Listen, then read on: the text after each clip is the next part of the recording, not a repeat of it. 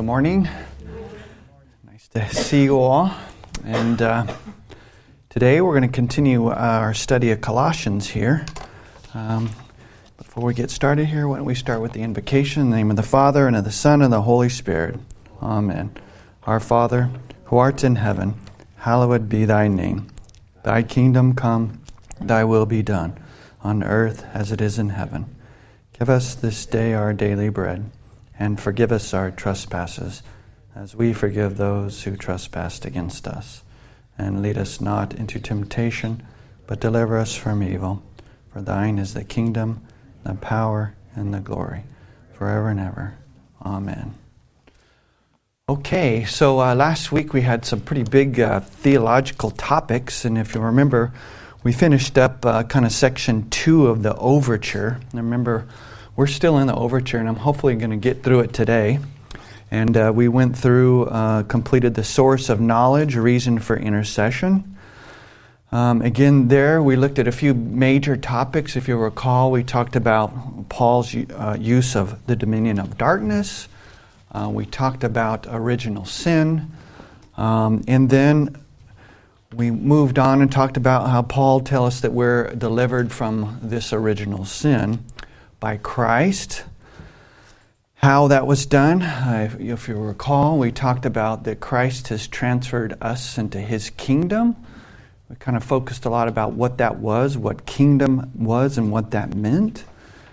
And then we jumped into how then this is applied to us personally. So we covered baptism, and then we looked at then what kind of the benefits of all these were, and we looked at the very important topic of redemption, which we'll kind of touch on that again some today. And if you recall, we really got in look at really what the atonement was and what the atonement is. And then we finished up on looking at really what the forgiveness of sin is. So original sin, transfer to the kingdom, redemption, atonement, and forgiveness of sin. We looked at those topics. So really what it came down at the end, it's the amazing thing, really what the Father has done for us through Christ. It is the gracious will of the Father that humanity should know God as the rescuing God. Paul's point then, recap of last week, is that through the work of Jesus, Paul's readers, the Colossians, and then really us, and for all Christians today, that we share in the inheritance of the saints through Christ's redemptive work. Any follow-up questions on that, if I didn't get to it last week? Okay, so today is the final section. I don't know if you have your outlines in front of you of this overture section. It's sub-bullet point number 3. And some commentators call this the Christ hymn, where really we see two aspects of this. We see creation, where Paul's going to really focus on Christ as creator, and then again this concept of reconciliation. Paul then was going to show us a view of creation, both material and immaterial, earthly and heavenly. And then Paul will then move on to the incarnate Christ and His redemptive work. Those who stand in saving relationship with Christ have everything that they need, including wisdom, which we talked about earlier, and fellowship with God, that the heresy plaguing the Colossians claimed to provide at that time. So why do they say that this is a hymn? Really, no one really knows. It's kind of some speculation, but some commentators have identified some kind of certain liturgical elements in this section. So it's widely held that this verses 1:15 through 20 was a hymn, possibly authored by Paul himself. But we won't get too much into that regarding whether it's a hymn or not. What the fantastic point is the theology that this brings out, which we'll jump into today. So if you guys want to turn in your Bibles then, in our Bible we see that this section is actually labeled the preeminence of Christ, which that's what exactly what the line of the outline has here It's the Christ Him creation and reconciliation, but ultimately it's the preeminence of Christ. So what I thought I'd do is I'll read through it, kind of 15, Colossians 1:15 through 20, and then we'll kind of take each verse then kind of step by step. So why don't I read it here? Colossians 1:15, the preeminence of Christ. He is the image of the invisible God, the firstborn of all creation. For by Him all things were created, in heaven and on earth, visible and invisible, whether thrones or dominions or rulers or authorities, all things were created through Him and for Him. And He is before all things, and in Him all things hold together. And He is the head of the body, the church. He is the beginning, the firstborn from the dead, that in everything He might be preeminent. For in Him all the fullness of God was pleased to dwell, and through Him to reconcile to Himself all things, whether on earth or in heaven, making peace by the blood of His cross. Verse 21, And you who once were alienated and hostile in mind, doing evil deeds, He is now reconciled in His body of the flesh by His death, in order to present you holy and blameless and above reproach before Him. If indeed you continue in faith, stable and steadfast, not shifting from the hope of the gospel that you heard, which has been proclaimed in all creation under heaven, and of which I, Paul, became a minister. So as you can see, just kind of right off the bat here, verses 15 through 20 really is focused on Christ and who Christ is, and then verses 21 through 23 is really focusing on what Christ has done. So with that, why don't we turn to looking at what Paul's focus on who Christ is in verse 15. So we see this language here. He is the image of the invisible God. All right? So Paul here is identifying that Christ is the image of the invisible God. But what does that mean? Looking at the Greek, the term image is in Greek, it's icon, and that's where we get icon, right? And icon is something that resembles the original. So that's what this image is, something that resembles the original. It corresponds to its original. It resembles its essential features, okay? So icon then can be used to even express an identity of essence, and that's what Paul is doing here. Thus Christ is one in essence with the Father. Now, we've heard that before, right? We confess this every other week when we speak the Nicene Creed, where we say this, being of one substance with the Father. Okay, so that's what Paul is talking about. Jesus is one substance with the Father.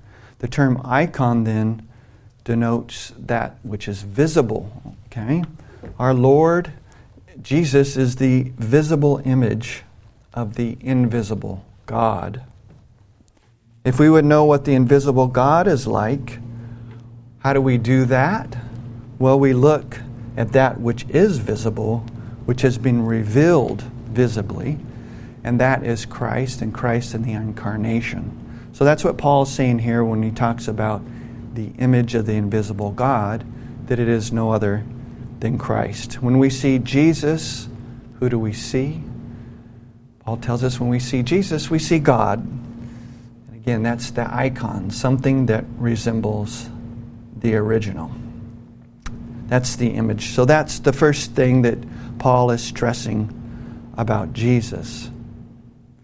Now, another aspect of this image of God that I found fascinating when I was researching this is really, it also recalls creation of humanity. And if you guys would, why don't we turn to Genesis 1.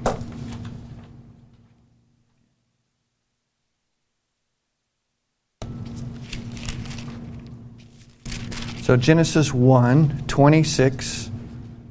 I want to read through 28. again, it's this concept of the image of God we're looking at here. So which is Genesis 1, verse 26 through 28. And we read here in verse 26, "Then God said, 'Let us make man in our image, after our likeness, and let them have dominion over the fish of the sea, and over the birds of the heavens, and over the livestock, and over all the earth, and over every creeping thing that creeps on the earth.'" Verse 27, "So God created man in" what? "God created man in His own image. In the image of God He created him. Male and female He created them. And God blessed them, and God said to them, 'Be fruitful and multiply, and fill the earth, and subdue it, and have dominion over the fish of the sea, and over the birds of the heavens, and over every living thing that moves onto earth.'" So we've heard this image before. We hear it right here in the early chapters of Genesis, image. So, and I talk about that this image then of God recalls the creation of humanity. And here we see it here with the creation of Adam and Eve. So when Adam was created in God's image then, so Adam was given dominion over the rest of creation, which we just read. But now then, when we look at it in this context with the Christ then, and looking back at the Old Testament on this concept of the image of God, what Paul is doing, he's applying this to Christ in this sense. So Christ, who is the image of God, is the firstborn of every creature and is before all things. Christ came in the form or image of God in His incarnation. And that is, of course, that He's fully God, but He's also man. And in fact, He can be referred to as the second or the last Adam. And I want to get into this a bit. So, comparing Christ, image of God, and then Adam in the beginning, which we just read. But Jesus is the second Adam. Christ acted in a manner completely opposite of what the first Adam had done. For He did not count equality with God something to be grasped for. Instead, Jesus, having emptied Himself and taken on the role of a slave, He humbled Himself, became obedient to God's will, that He endured death on the cross. Because of this obedience to Christ, then the restoration to us of the image of God, which is really holy and righteousness to us, is now actualized in that God, for Christ's sake, forgives us and therefore finds us acceptable to Him. In Christ, we are being transformed into the same image of God. So isn't that interesting? Christ is the old Adam, so there is comparisons here. There's similarities and there are dissimilarities. And what are those in terms of this? So if we compare and contrast them, Adam and Christ, we can see a couple things here. Number one, in Adam, we did learn that Adam was created in the image of God, right? But then here, Paul tells us, and we'll see more of this, that Christ is the image of God. So there's a difference. So there's a likeness, there's a difference. Adam created in the image, Christ is the image. Another comparison and contrast here. Adam, you recall, he desired to be like God, remember in the garden with the fruit. But Christ, He did not grasp for equality with God. So there are some differences there. Adam then sought to exalt himself. Christ, of course, humbled himself all the way to the cross. Adam disobeyed God. Christ always obeyed. And then finally, Adam here, in terms of looking at this image, actually Adam lost the divine image for all of mankind in the fall. But then Christ restored the divine image to man at the cross. So see the comparisons between Adam and Christ.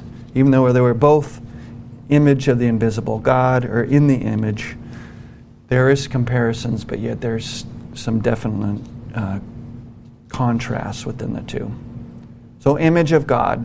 Jesus is the image of God. Jesus is God himself. Okay, any questions on that? Image of God. Yes. Do we have a mic? We're going to get a mic to you back there.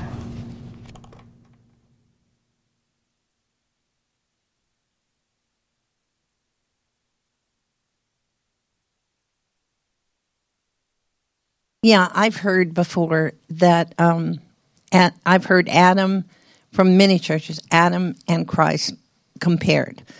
And I can see that there are some similarities, some differences, but I don't see really how a comparison can be made because, I just need clarification because Adam is created by God and Christ is God. Right. Mm-hmm. So, to your point, he is the image of God, and Adam is created in the image. And I think that's really the true only comparison where, that's it. I mean, the remainder of it really is a contrast, I think, between Adam and Christ. Yeah, I've heard, a cult say, Christ is the new Adam. And I don't see how that could be. So, Yeah. Well, Christ is the new and the second Adam. I mean, in the sense that,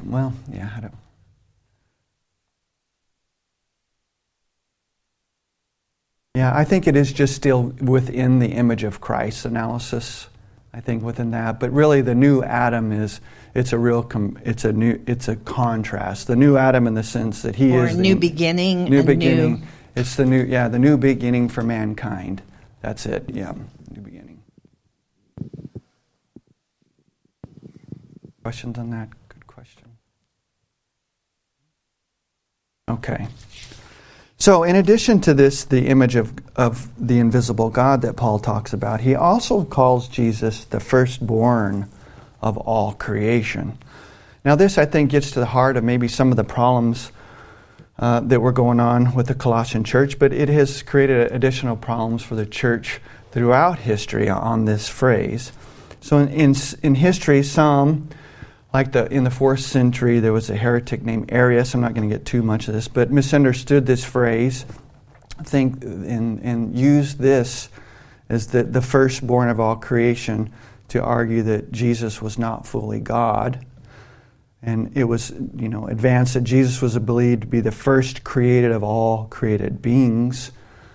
But yet that's not what Paul means, however.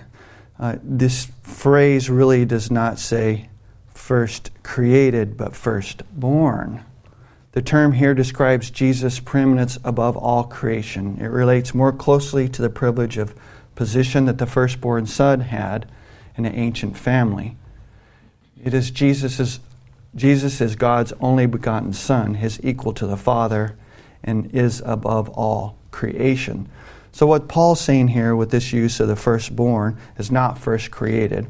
In fact, what it is, firstborn, is the sense that he's been around since creation. And I do want an interesting note on this. If you guys want to turn to Genesis 1:1 on I want to look at this here. And I mentioned this when I did the study on the name. So the first sentence in the Bible, Genesis 1:1, in the beginning, God created the heavens and the earth. Simple enough, right? But when you look at the Hebrew term for God, Moses, when he wrote this, didn't write Yahweh or Adonai, but Moses chose a different word for in the beginning God created. In the Hebrew, the original text, it's the word Elohim. And what's fascinating and interesting about this is Elohim in the Hebrew is a plural noun. So why did Moses choose to write that? Well, the Holy Spirit, of course, it was the Holy Spirit within him, but right off at the beginning in Genesis 1:1, the fourth letter of the fourth word in the Bible, God here, it's a reference to a plural God. And this is where we see that it was a plural God in the beginning, the Trinity. Jesus was there right at the creation of the heavens and the earth. And there's more evidence, obviously, all about, and I'll get into it in a minute. But in the beginning, Jesus was there in the beginning. Firstborn of all creation is a reference to the incarnate Christ. This is Christ's role in both creation and redemption. Paul is stating that Christ both preceded creation and its cause when he talks about the firstborn of all creation. Okay? I don't think anybody disagrees with that, right? Okay, verse 16. For by him all things were created. For by him, and maybe you could look at, when you look at the Greek, it can be for in him all things were created in heaven and on earth. So, and then you see all things were created through him. So we have for in him in verse 16, and then we say all things were created through him, in him and through him. So we have all things in him and through him. All creation came into being through Christ. And again, not only just I talked about the Elohim word, but all throughout scriptures, and I've just brought out John 1, verses 1 and 2, and it clearly says this: in the beginning was the Word, which was Jesus, and the Word, Jesus, was with God, and the Word was God. He was in the beginning with God. So clearly, this Jesus was there at the beginning. He is part of creation. He is the Creator. Again, this is what Paul's setting up this about who Christ was for the Colossians, that he is Creator. What was created then? We see in verse 16, we see that heaven, earth, visible and invisible. So it's really everything that we can comprehend. It's two complementary pairs here. We have heavens versus the earth, and then visible versus invisible. And this really reemphasizes the point that Paul is making, is that Christ was there in part of the creation of everything. In terms of the visible creation, whether in the heavens, Jesus then was part of the creation, the stars and the planets, or on the earth, the visible things such as man and animals. And then Paul talks about the invisible, which whether in the heavens, so invisibles, what Paul talks about, could be the angels, invisible in heaven, or on earth, things that are invisible such as wind, things like that, are the creation of Jesus Christ. So really it's all things, the entire universe that was created by Christ. Verse 16 here also, Paul states that in heaven and on earth, visible and invisible, that Christ also created thrones or dominions or rulers or authorities. Now this is interesting. Most of the commentators say that this, whether thrones or dominions or rulers or authorities, really are a reference back to Jewish literature and how the Jewish literature used to refer to angels. I think that's kind of fascinating, but I think there's a point here, is that the Colossian heresy, kind of which I talked about at the beginning, the Gnostics, I'm not getting into too much of it, but there's thought to be in this Gnosticism a real worship of angels. So I think Paul is bringing this up here, that Christ created the angels in kind of response to this Gnostic worship of the angels. So I think that's why Paul's talking about that Christ created the angels and is above the angels. But on this, I started thinking about the angels and what Colossians could have believed or that, but then I thought about, well, what do we believe on angels? So where do you go? I go to the Catechism. So I just want to read you a couple things on angels, just so we can kind of see what we confess and what our Lord tells us and what we have in our Catechism. And this is got a Catechism here, page 142. So the question is asked is, for what purpose did God create the angels? And number one here, God created angels to be his messengers and servants. We see this in Luke 1:13. The angel said to him, "Do not be afraid, Zechariah, for your prayer has been heard, and your wife Elizabeth will bear you a son, and you shall call his name John." So instances in the Bible where shows that God created the angels to be his messengers and servants. For what other purpose did God create the angels? God created angels to protect the people of God. There's some references in Psalms 91. For he will command his angels concerning you to guard you in all your ways. On their hands they will bear you up, lest you strike your foot against a stone. And then Hebrews 1:14. Are they not all ministering spirits sent out to serve for the sake of those who are to inherit salvation? And then finally, God created angels to worship and praise him continually and lead us to do the same. Question 129. This is fascinating. Do all the angels serve these purposes of God? The answer is no. Some angels, the devil and the fallen angels, rebelled against God and now seek to destroy everything that is good, especially faith in Christ. Finally, question 130. What are some common questions about angels? Do we become angels when we die? You guys got it right. Everyone's shaking their head. No. We will be raised from the dead as glorified human creatures. Let's see. B. Are we to look to angels for direction in our lives or to pray to them? You guys all pass. You're shaking your heads no. No, we pray only to God. Finally, do I have a personal guardian angel?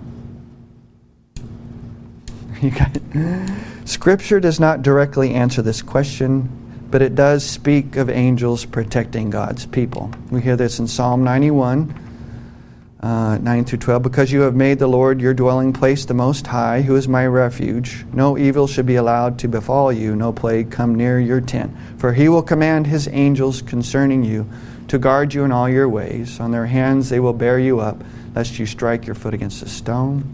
And then Matthew 18:10. See that you do not despise one of these little ones, for I tell you that in heaven their angels always see the face of my Father who's in heaven. So a little side note on angels I want to look at. Any questions or any other thoughts on that? But again, Paul, back to the original reason why Paul brings up this angels is because there apparently was some incorrect teaching in Colossians about angels. All right. Also in verse 16, other than angels, finally at the end of that verse, we see all things were created through him and then for him.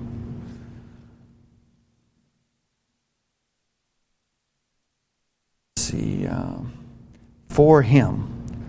That's a little odd. All things were created for him. Why would Paul write that?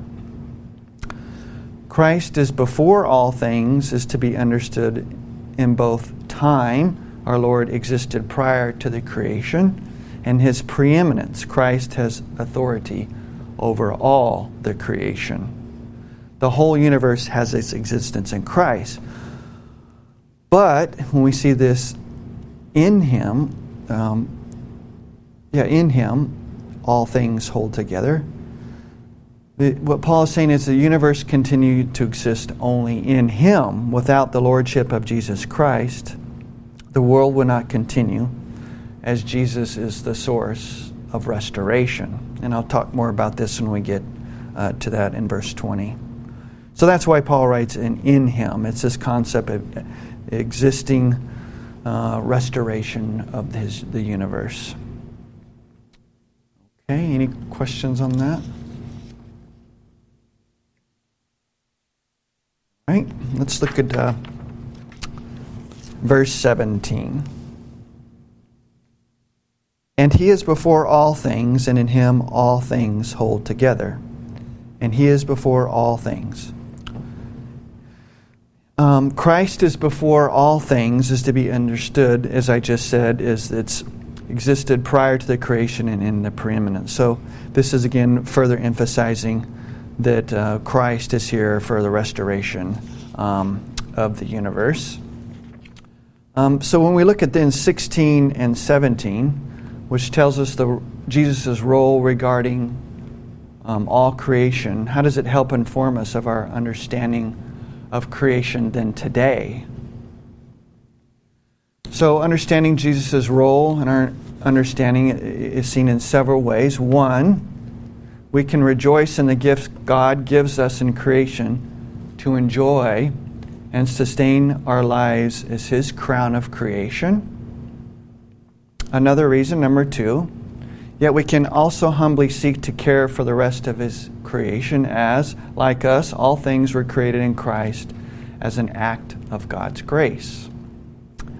And the third way that we see Jesus' goal regarding creation today, these verses can also inform us our understanding that even our own bodies and lives are not our own, but rather our very selves belonging to the one who created us, so that we would seek to use and manage our lives in conformity with God's will in Christ.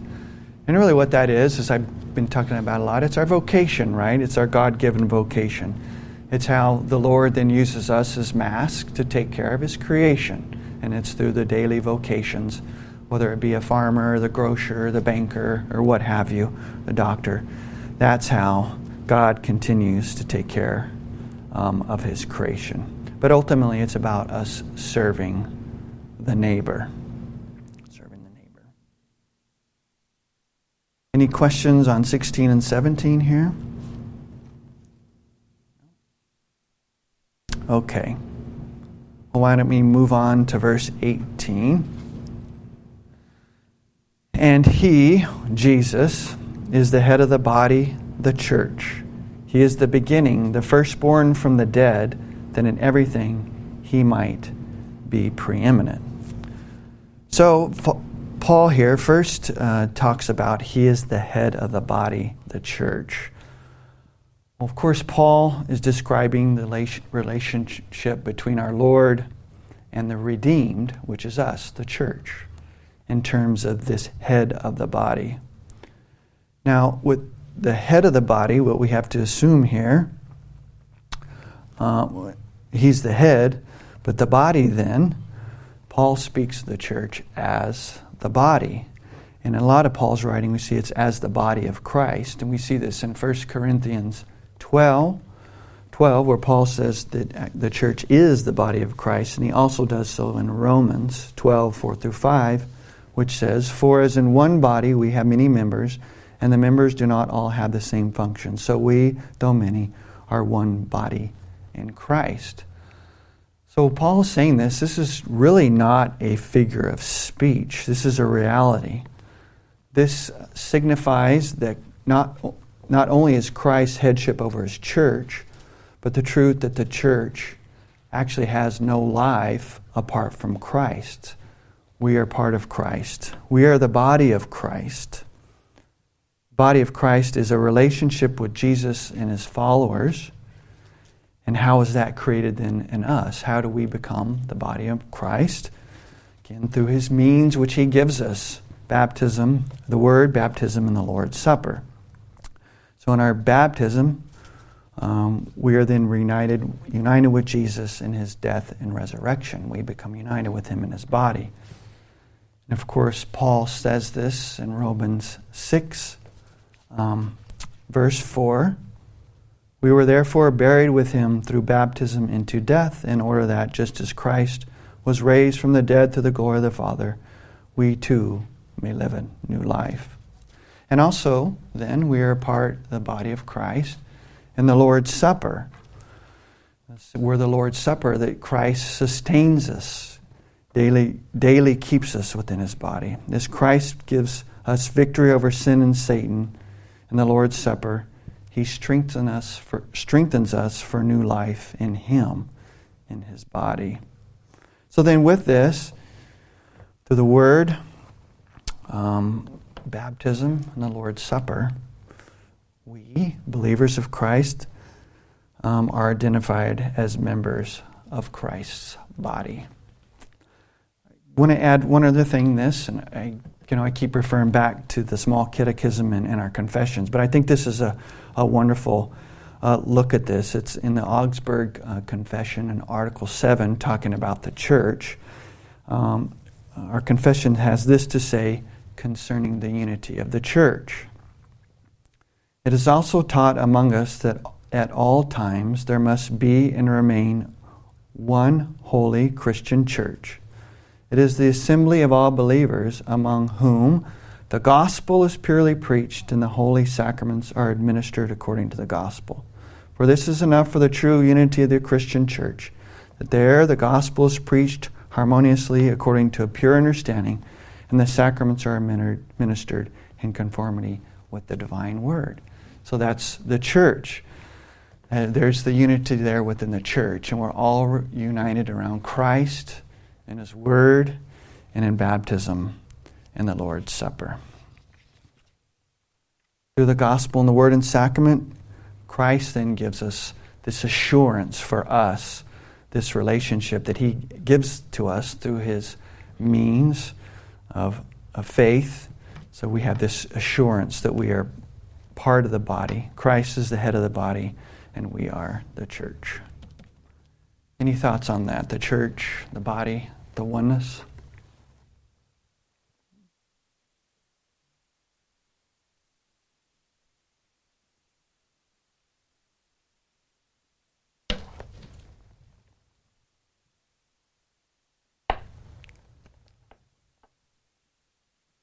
I have some thoughts on that subject, but I want to go back to where it says Christ is the firstborn of the dead. And I believe that refers to the fact that he was raised from the dead as the first one. But sometimes when we look back at the Mount of Transfiguration, there were some other saints there too. Were they not bodily raised, or what? I mean, I don't think so. Well, it was. What about? Elijah. You know, he never went to. He never died. Yeah. So I don't know. It's just an interesting thought. Yeah, that is, and unfortunately, I don't have the answer. But that's okay. But I just thought I'd right. Certainly, we see the distinction though between Jesus was truly resurrected and now is still within his body. Yeah. I wouldn't argue that, but it's just interesting. Yeah. Because he's always referred to the firstborn of the dead. So that's good. But as far as the church goes, I also would comment. Look, Pastor Rhodey made an interesting point today that when Christ looks down at the church, he sees the church differently than what we see it as. Fortunately, I guess, for us. But when we look at other churches, they don't. I've been to the strangest baptisms and the strangest sacraments of the Holy Supper that you've ever seen. And quote unquote. So I don't know that we're all that unified. If you want to comment on that. Yeah. No, I think that's true. I mean, unified, but I think it becomes dangerous when we try to then say that they're not the church. I mean, here's what we believe, teach, and confess. That the church is a place where we have the proper proclamation of the gospel and where the sacraments are administered properly.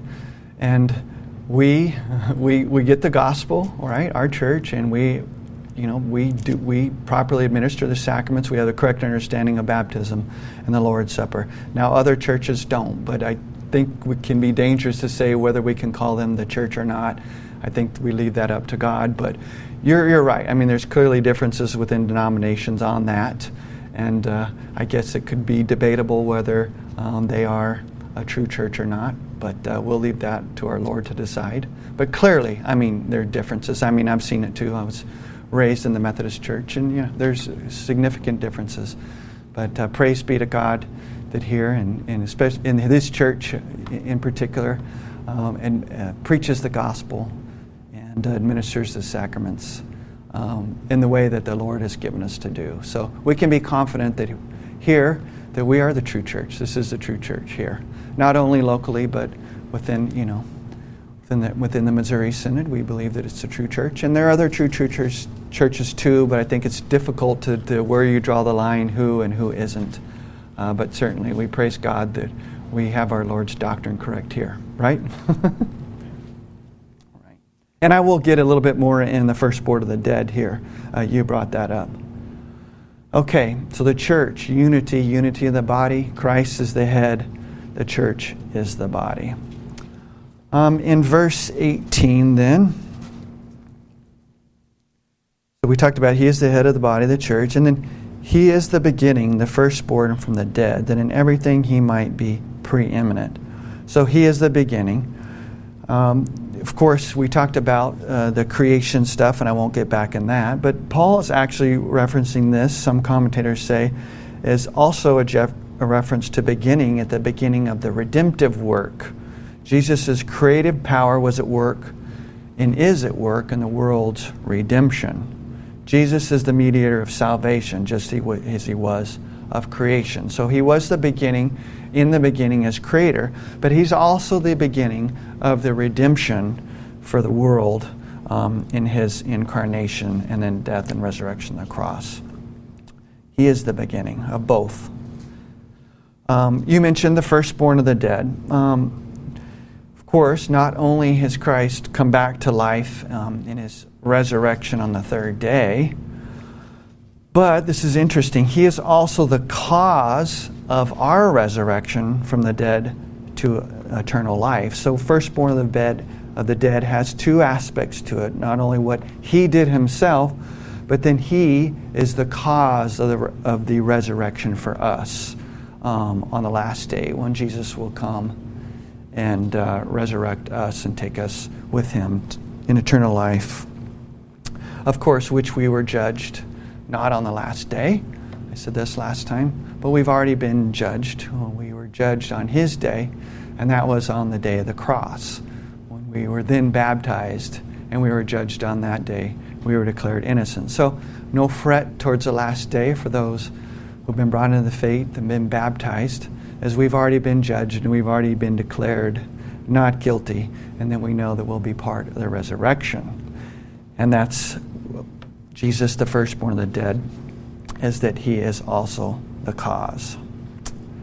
Then 18 says, this is the thesis sentence there, the preeminence of Christ, that in everything He might be preeminent. And of course, as what this is showing, everything up to this point, is Jesus is absolutely supreme of the universe in all respects.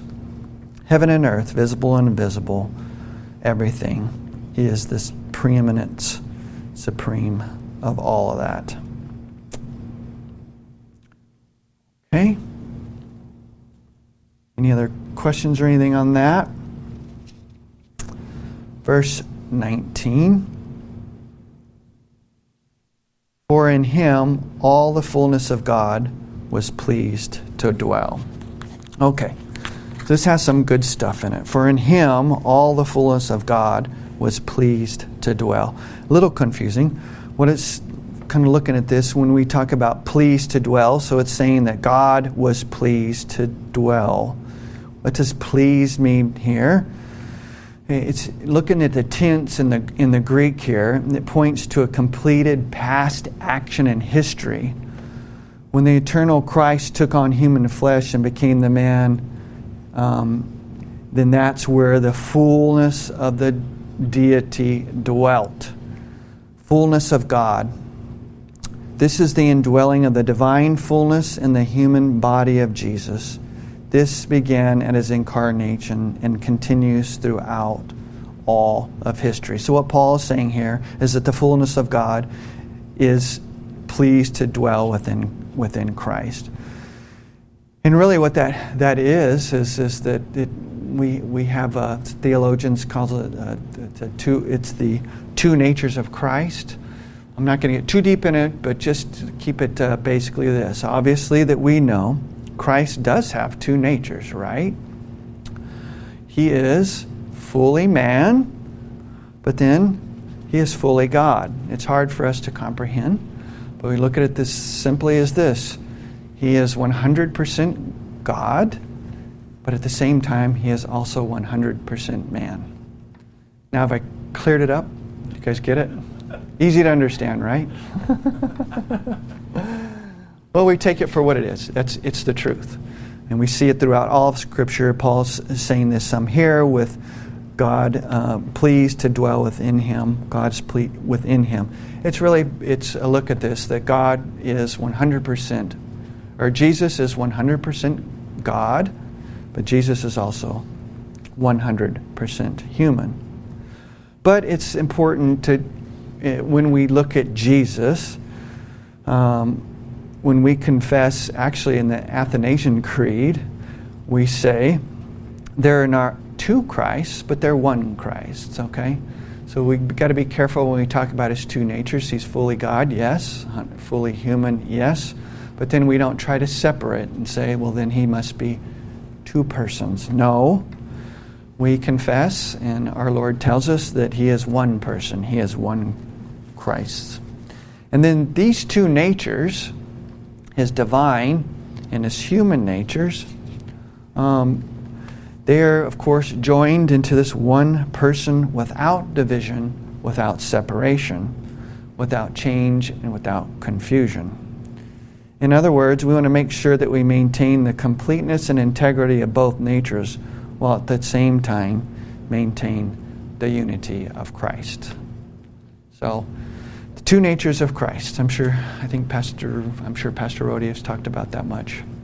There's other things that can be looked into that. I think for the purposes of time we can't get into that, but of course God is both fully man and fully God, or Jesus is fully man and fully human. Any other thoughts or questions on that? Anybody want to bring up the different attributes? No? Of course, Jesus, when I talk about attributes, there's certain things he does that we can look at, and so was that done through his divine nature, his human nature? We can break that up, and I think there's fair arguments, but at the same, he does act according to his divine nature at times, and then he acts according to his human nature, but the point is that we can't mix them. He's 100% both, and he's not two persons, but one person. Any other thoughts or questions on that?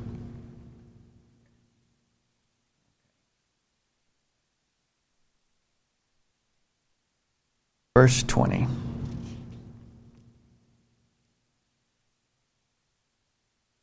So in context, for in him with all the fullness of God was pleased to dwell. And then verse 20 is, and through him to reconcile himself all things, whether on earth or in heaven, making peace by the blood of his cross. Okay. So where the transition now is going on, verse 20, then will take us to 21.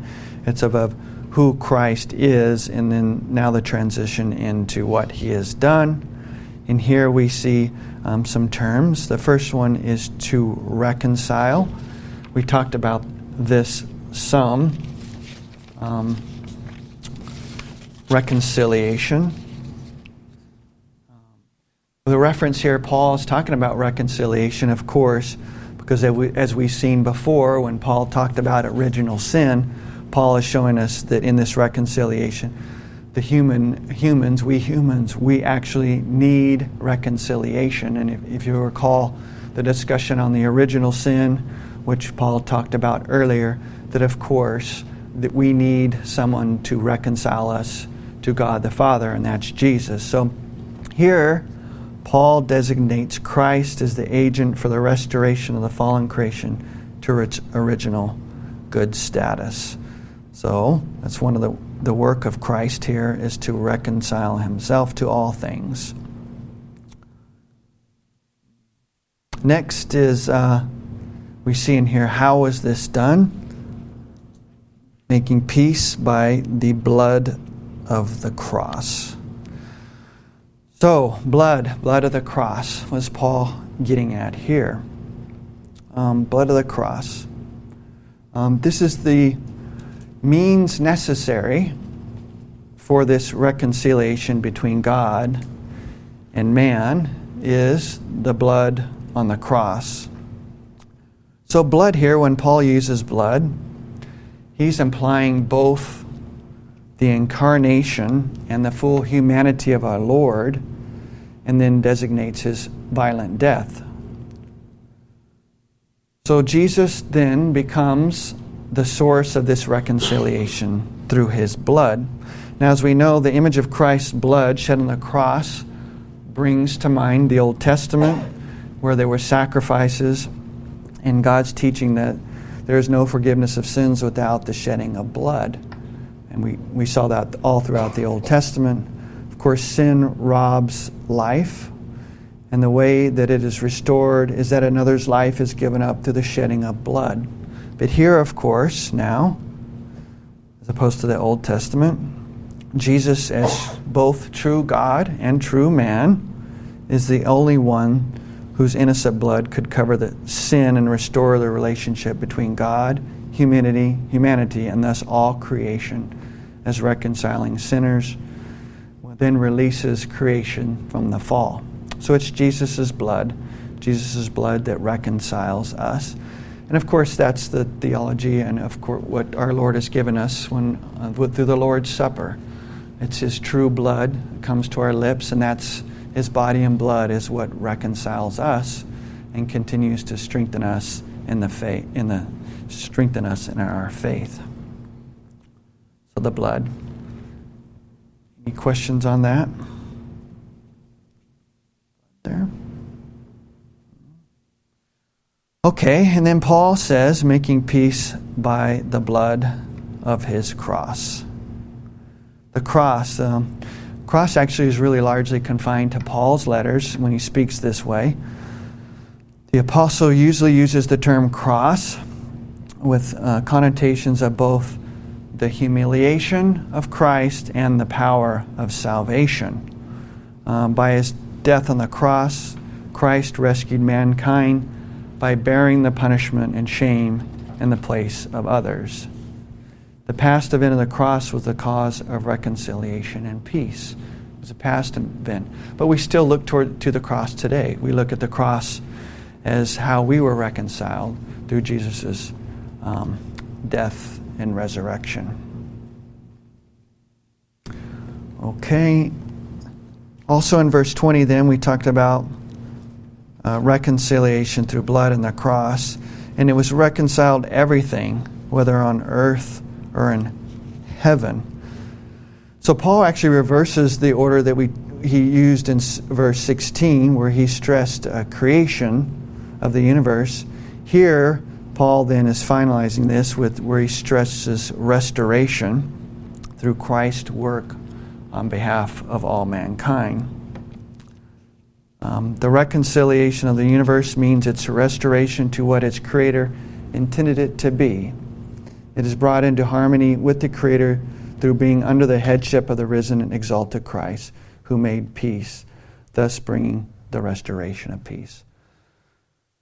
So isn't that wonderful? I mean, that's what Paul's talking about, who Christ is, and then what he has done for us and how he continues to do that for us. It's this reconciliation, how he makes peace, making peace with us and the God the Father through the blood and the cross of Jesus. Any other thoughts on that? Pastor?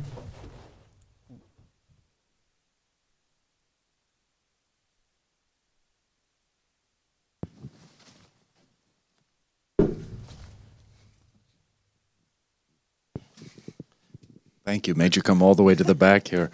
So one thing, and you may have mentioned this, Vicar, one thing that can really help with the interpretation of this section is, and I've even, if you draw in your Bible, this is a place to draw. Okay, so the first verse of this hymn begins at 15 with "He is the image," and the last part of the first verse concludes in verse 18 at the first sentence. So, and he is the head of the body, the church. Do you see that there in the 18th verse? Okay, now what comes next, he is the beginning. That's the start of the second verse. All right? And then that verse carries on through the end of verse 20. Why that's helpful in terms of overarching theme, but just also in terms of mode of speech, is you can see the parallelism. So at 15, look at how it opens. He is the image of the invisible God. And then look how it opens at verse 18, where the second verse starts. He is the beginning. So in 15, he is the icon. In 18, he is the arche. And what you have then is an overarching emphasis in verse 1 on his all-encompassing role in creation, the original creation. And then what you have in verse 2 of the hymn is his overarching role in the restoration of creation and the dawning of a new creation. So, like next after he is the icon and he is the arche, look at verse 15. The firstborn of all creation, now drop down to 18, the firstborn from the dead. You see what's going on there, the parallelisms? And then we talk about his encompassing role. By him, all things were created. In verse 16, visible and invisible, all things were created through him and for him. That finds its parallel, even though the predicate and subject are flip-flopped, it finds its parallel in verse 19. For in him all the fullness of God was pleased to dwell, and through him to reconcile to himself all things, whether on earth or in heaven. So you can see the parallels there and those thoughts that all things are made through him, now all things are reconciled through him. And then both of these verses close with statements in regard to his proper work. So in 18, verse 18, and he is the head of the body, the church, is parallel to what he does at the end of verse 20, making peace by the blood of his cross, namely peace with those who believe and are thus the church. So you can see those two ideas being parallel to each other, not identical, of course, but parallel to each other. That can help you as you just read this section. I just want to make that commentary because this is a section where an over-analysis on the specifics, as if Paul was writing in the mode of Francis Pieper's Christian Dogmatics, can here actually take you away from a more accurate reading, and certainly not accusing the study of that at all, but just to see these things the way you would see a hymn, and to see it as poetry and as overlapping themes that kind of complement and build on one another, that can help iron out a bunch of different wrinkles that we have in our minds. And you can see, too, why it's exploitative for someone like Arius to grab a hold of one tiny little section of a poetic piece and hymn and say, aha, here's the doctrine upon which I'm going to build my entire heresy, right? All right. Anyway, just wanted to add that. But anyway, thank you. Yeah, perfect. And that was a great summary there, Pastor. Thank you very much. I think that summarized it very good, and we're actually out of time, so if that's okay, we'll end on Pastor's great closing there, which was awesome. So the Lord be with you.